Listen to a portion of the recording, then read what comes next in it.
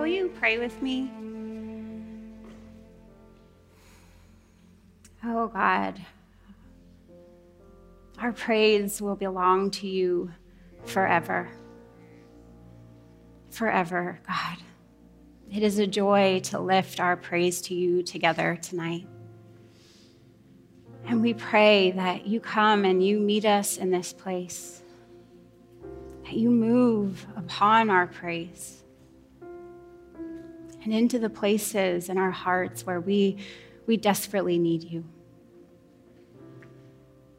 God, we are so thankful for Jesus. We are so thankful for how much he loves us.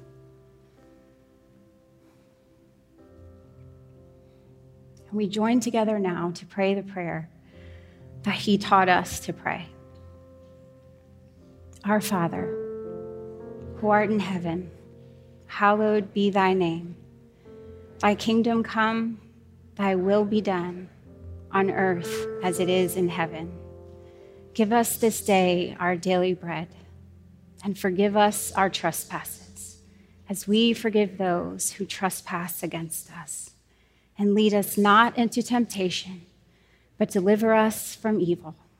For thine is the kingdom, and the power, and the glory forever. Amen. Well, hi there, everybody. My name is Angela Reese. I'm one of the pastors here at Providence.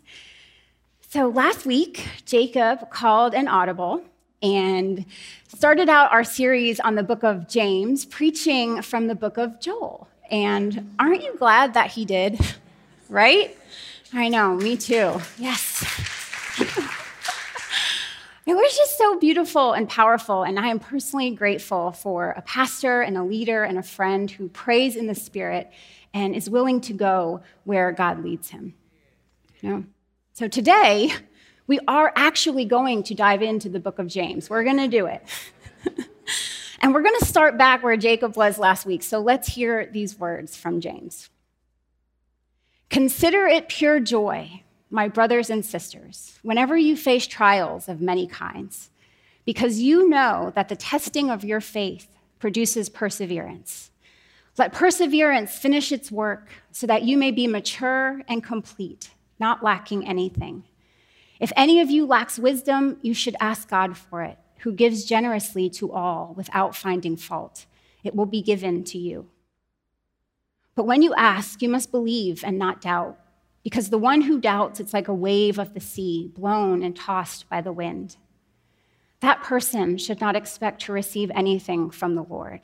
Such a person is double-minded and unstable in all they do. This is the word of God for the people of God, and together we say, thanks be to God. Yes.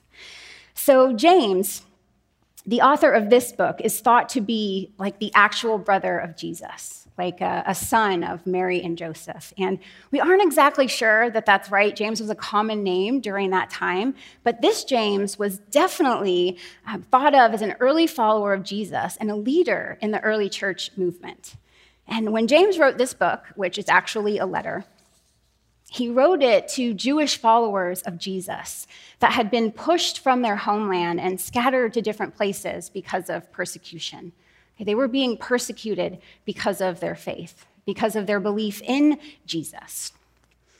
And James heard about, what they were experiencing, that they were being exploited and abused by wealthy people, and that they faced discrimination and hostility and how they were being treated and spoken to, and that there just seemed to be like a general lack of love and compassion among people, themselves included. They were really struggling. And it sounds kind of familiar to our time in history, doesn't it? So in response to this news, James, who was an amazing pastor, wrote this letter. And he started in a really unexpected way, considering who he was writing to, right? They were experiencing death threats. I mean, imagine that, right? Imagine being afraid for your life and receiving a letter that begins with, consider it pure joy, my brothers and sisters, whenever you face trials of many kinds. I mean, think of the images that we've seen of people fleeing from their lives from Afghanistan recently, and your first words to them being, Consider it pure joy. I mean, you who are poor and powerless and homeless and hungry, you who have been separated from your family and maybe disowned by your family, consider it joy. Are you crazy me? Like my youngest son used to say that when he was 3. Instead of, are you kidding me? When he was facing something impossible, he would look at us and say, are you crazy me? That's how I feel about this. I mean, why? Why would we consider it joy? James has an answer. He said, because you know that the testing of your faith produces perseverance. Because you know. He was trying to say to them, remember who you are, follower of Jesus. Remember what you've been taught. This is something you know. This suffering should not be a surprise to you. It is something that we should expect. And he wasn't just trying to remind them so that they would know it and believe it, but so that they would know it and live it. He was writing to encourage them to put their faith into action because what we believe is connected to what we do. What we believe should have an impact on the words that we say and our actions. And the reason why James told them to do that, to make an intentional decision, to view it all as joy, is because he knew that through the discipline of perseverance, persisting in something despite its difficulty, that God shapes us and grows us in faith. He says, let perseverance finish its work so that you may be mature and complete, not lacking anything. As difficult as this life is, and it is difficult, the hard things that we walk through are actually meant to work for us, not against us, because God is for us, not against us. That's why we can rejoice and persevere, because through all of our suffering, somehow, miraculously, God is refining us and strengthening us and forming our character and maturing us and making us whole. But these words can be really hard to hear when you're walking through something difficult. They really can. I just want to acknowledge that. Like, they can feel harsh, and they can make people mad. They can. They can also feel really hopeful. But we tend to understand these kinds of things better in hindsight. They say hindsight is 20/20, and I don't know about you, but I have a deeper understanding of that phrase since experiencing 2020, And maybe that's what letting perseverance finish its work means, that there is a lesson and a deeper understanding, a deeper patience at the end of it. Because that is what God is growing in us, patience and endurance, the ability to keep going when things get hard. But it all takes time. It takes time to grow those things in us. And having the perseverance to walk through them, it isn't really enough on its own. It's not enough to just grin and bear it, right? We need wisdom to help us. Or eventually, like Jacob preached about last week, we'll get worn down. We'll get cynical and bitter, violent. We need wisdom to see through it and overcome it, because we're not meant to just put up with our circumstances, external or internal. We put on all this armor and we feel like we're protected from all the external, and then there's this sneak attack from the inside. You know what I mean? We're not meant to endure any of that. We're meant to fight. We are mighty warriors that are meant to claim victory over those things. So we need wisdom to help us make decisions and see how God is forming us through our suffering. Proverbs 3:18 says, love this verse, she, wisdom, is a tree of life to those who take hold of her. Those who hold her fast will be blessed. In the creation story in Genesis chapter 2, we read about how God created, the heavens and the earth. And then we read about how God created the Garden of Eden. And right in the middle of the garden, he plants these two really important trees, the tree of life and the tree of knowledge of good and evil. And then God created Adam. And he told him that he was free to eat from any of the trees in the garden except the tree of good and evil. If he ate from that tree, God said, certainly you will die. And then along came Eve, who one day was greeted by a serpent. And the serpent asked her if God really said that they couldn't eat from any of the trees in the garden. And she clarified to the serpent, no, God did not say that, She said, the woman said to the serpent, we may eat fruit from the trees in the garden, but God did say, you must not eat fruit from the tree that is in the middle of the garden, and you must not touch it, or you will die. I read something somewhere that said Eve exaggerated when she said that they couldn't even touch the tree, because God never said that. God just said that they couldn't eat from it. And I was like, in my mind, I'm thinking, Eve didn't even exist when God said that. He didn't even create her yet. So Adam had to have told her what God said.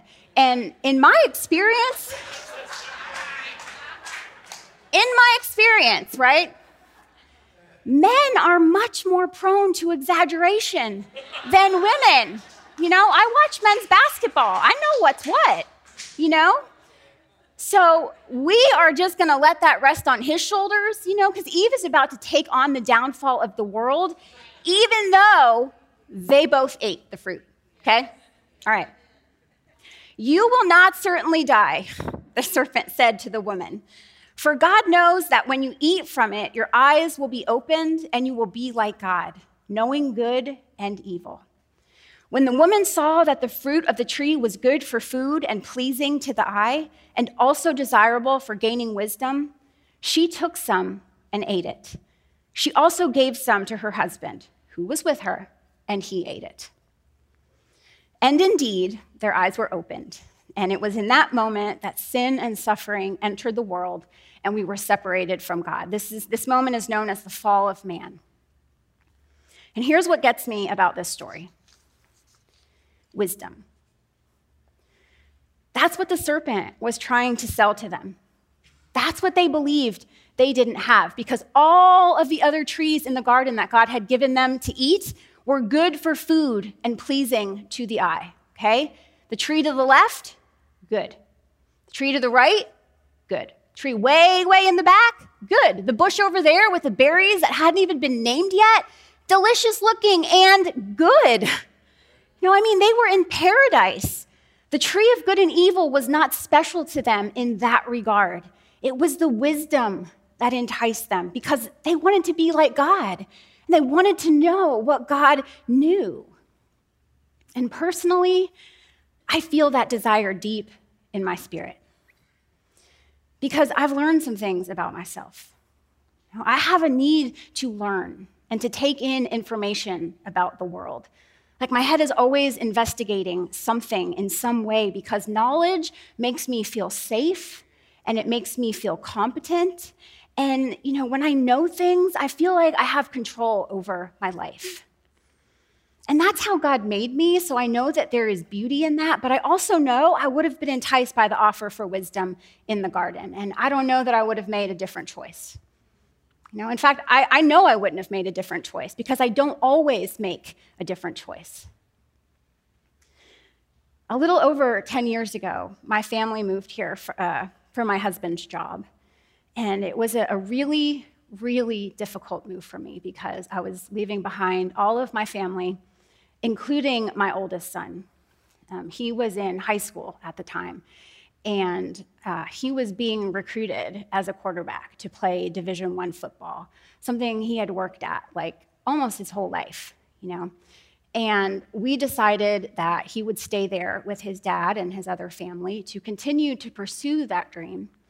And while I was very happy for him, I just did not enjoy being separated from him. And I really, really struggled. But it was at that time that I started to see this number, 333, just appear everywhere. Every single day. I still see it. And I take pictures of it now when I see it because it's a reminder to me of God's faithfulness in my life. But at the time, I thought it was a sign because my son's jersey number was 3, and it had been 3 since he played Pee Wee ball. And it was like a sign to me that he was going to be okay, And I still think about it that way because it brought such comfort to me while I was just really struggling. But I started researching 333 because I wanted to know if there was a deeper meaning behind it. And it turns out that there are a lot of ideas about what that number means. But the thing I discovered that just kind of gripped my heart was Jeremiah 33:3. It says, "Call to me, and I will answer you, and tell you great and unsearchable things you do not know."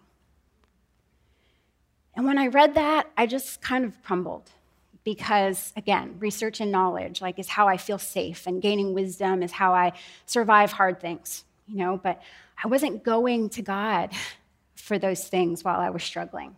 I was going to Google, which can be helpful, But I just felt like God was trying to say something to me the whole time. Come to me, call on me, ask me for all of those things. I will tell you all the wise things you want to know to help you get through that. All the unsearchable things, the unsearchable things, that word trips me up every time. Things that can't be found on your computer or explained or understood by research.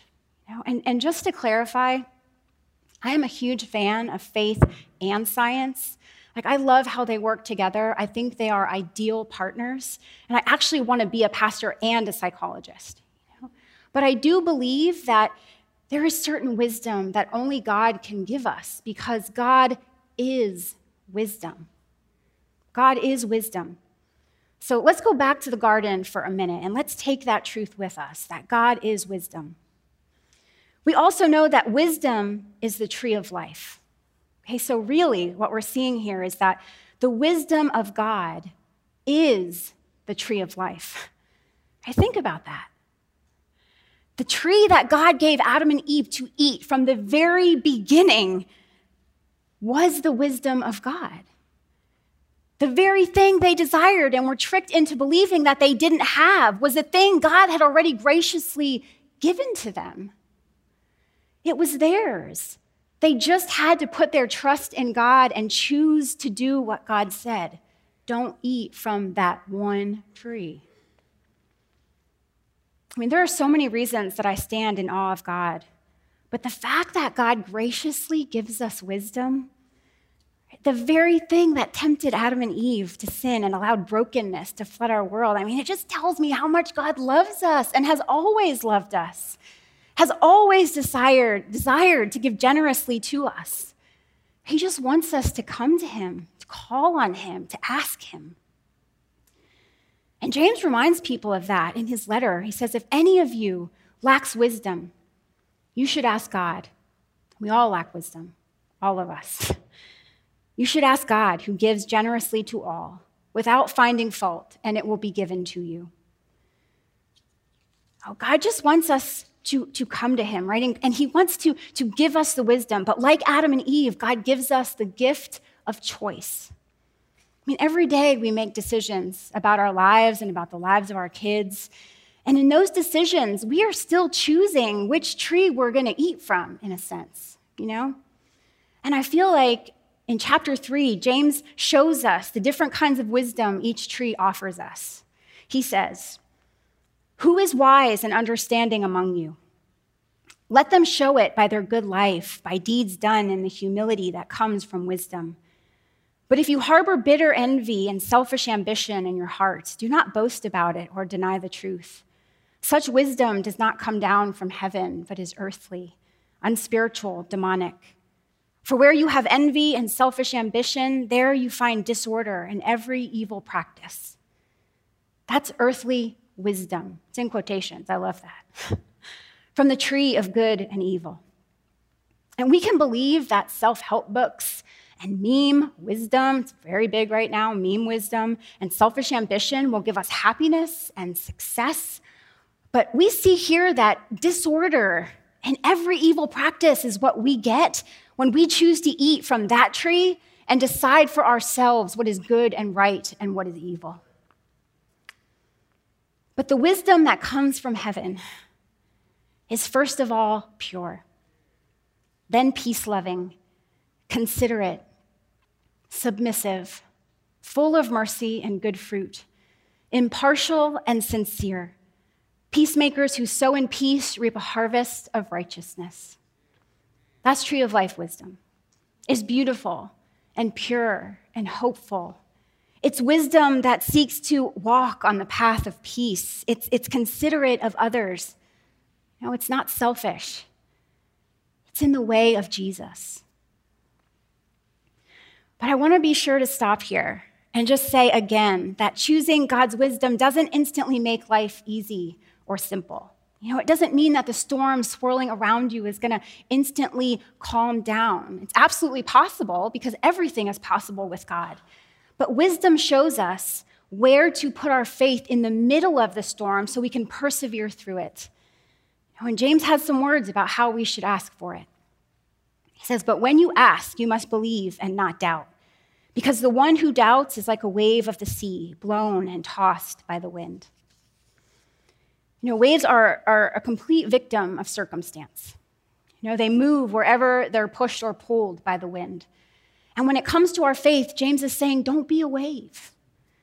Don't let life's circumstances push you around, and don't doubt. Don't doubt. And I think that's a lot like when God tells us not to fear. There's a lot to be afraid of in life, but God tells us we don't have to be afraid because he is with us. And I think that's the same with doubt. I think we all doubt, and often that doubt can lead us to an even deeper faith. And I know that's true for me. But he's saying we don't have to doubt because God is faithful. God can be trusted. So feel your feelings and honor them, but don't let them bully your faith. Hold fast to the tree of life. So James gives us a lot of practical advice for living a Christian life, and we're going to hear more of it throughout this series.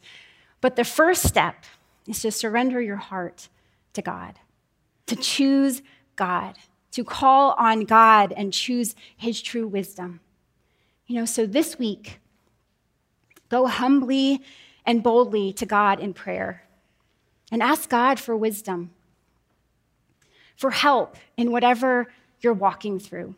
Pray knowing that God is good and generous and forgiving, not finding fault. Pray knowing that wisdom from God is your protection, that you are not alone. Pray believing that God is in control of every area of your life, and pray knowing that God will work to the good of those who love him. That true wisdom works for peace, and that through all things, especially through suffering, God is shaping you and forming you and growing good fruit, the fruit of the Spirit in you, developing your character, making you mature and complete, not lacking in a single thing. Let's pray. Oh God, we love you. And we give thanks for how generous you are to us. And God, as I preach these words, I'm just reminded of how Jesus came to this earth and how it was a struggle for him, how he wept and needed to call on you and was sorrowful until the point of death. We know that this journey is hard and it's difficult. And we thank you for his example of how to walk through this life. We are amazed at your wisdom, God, and how when we choose you, you tell us that even the angels and the authorities in heaven learn more about your wisdom, God. And so heaven and earth declares your glory together and stands amazed at your wisdom together. So God, I pray over this church and all of your children, God. And I ask for you to give them courage to just seek you, to come to you this week and surrender their heart to your heart, God, knowing that you are good and generous that there is nothing but good things waiting for them in your arms. Thank you. Thank you for loving us. We pray these things in your Son's name. Amen.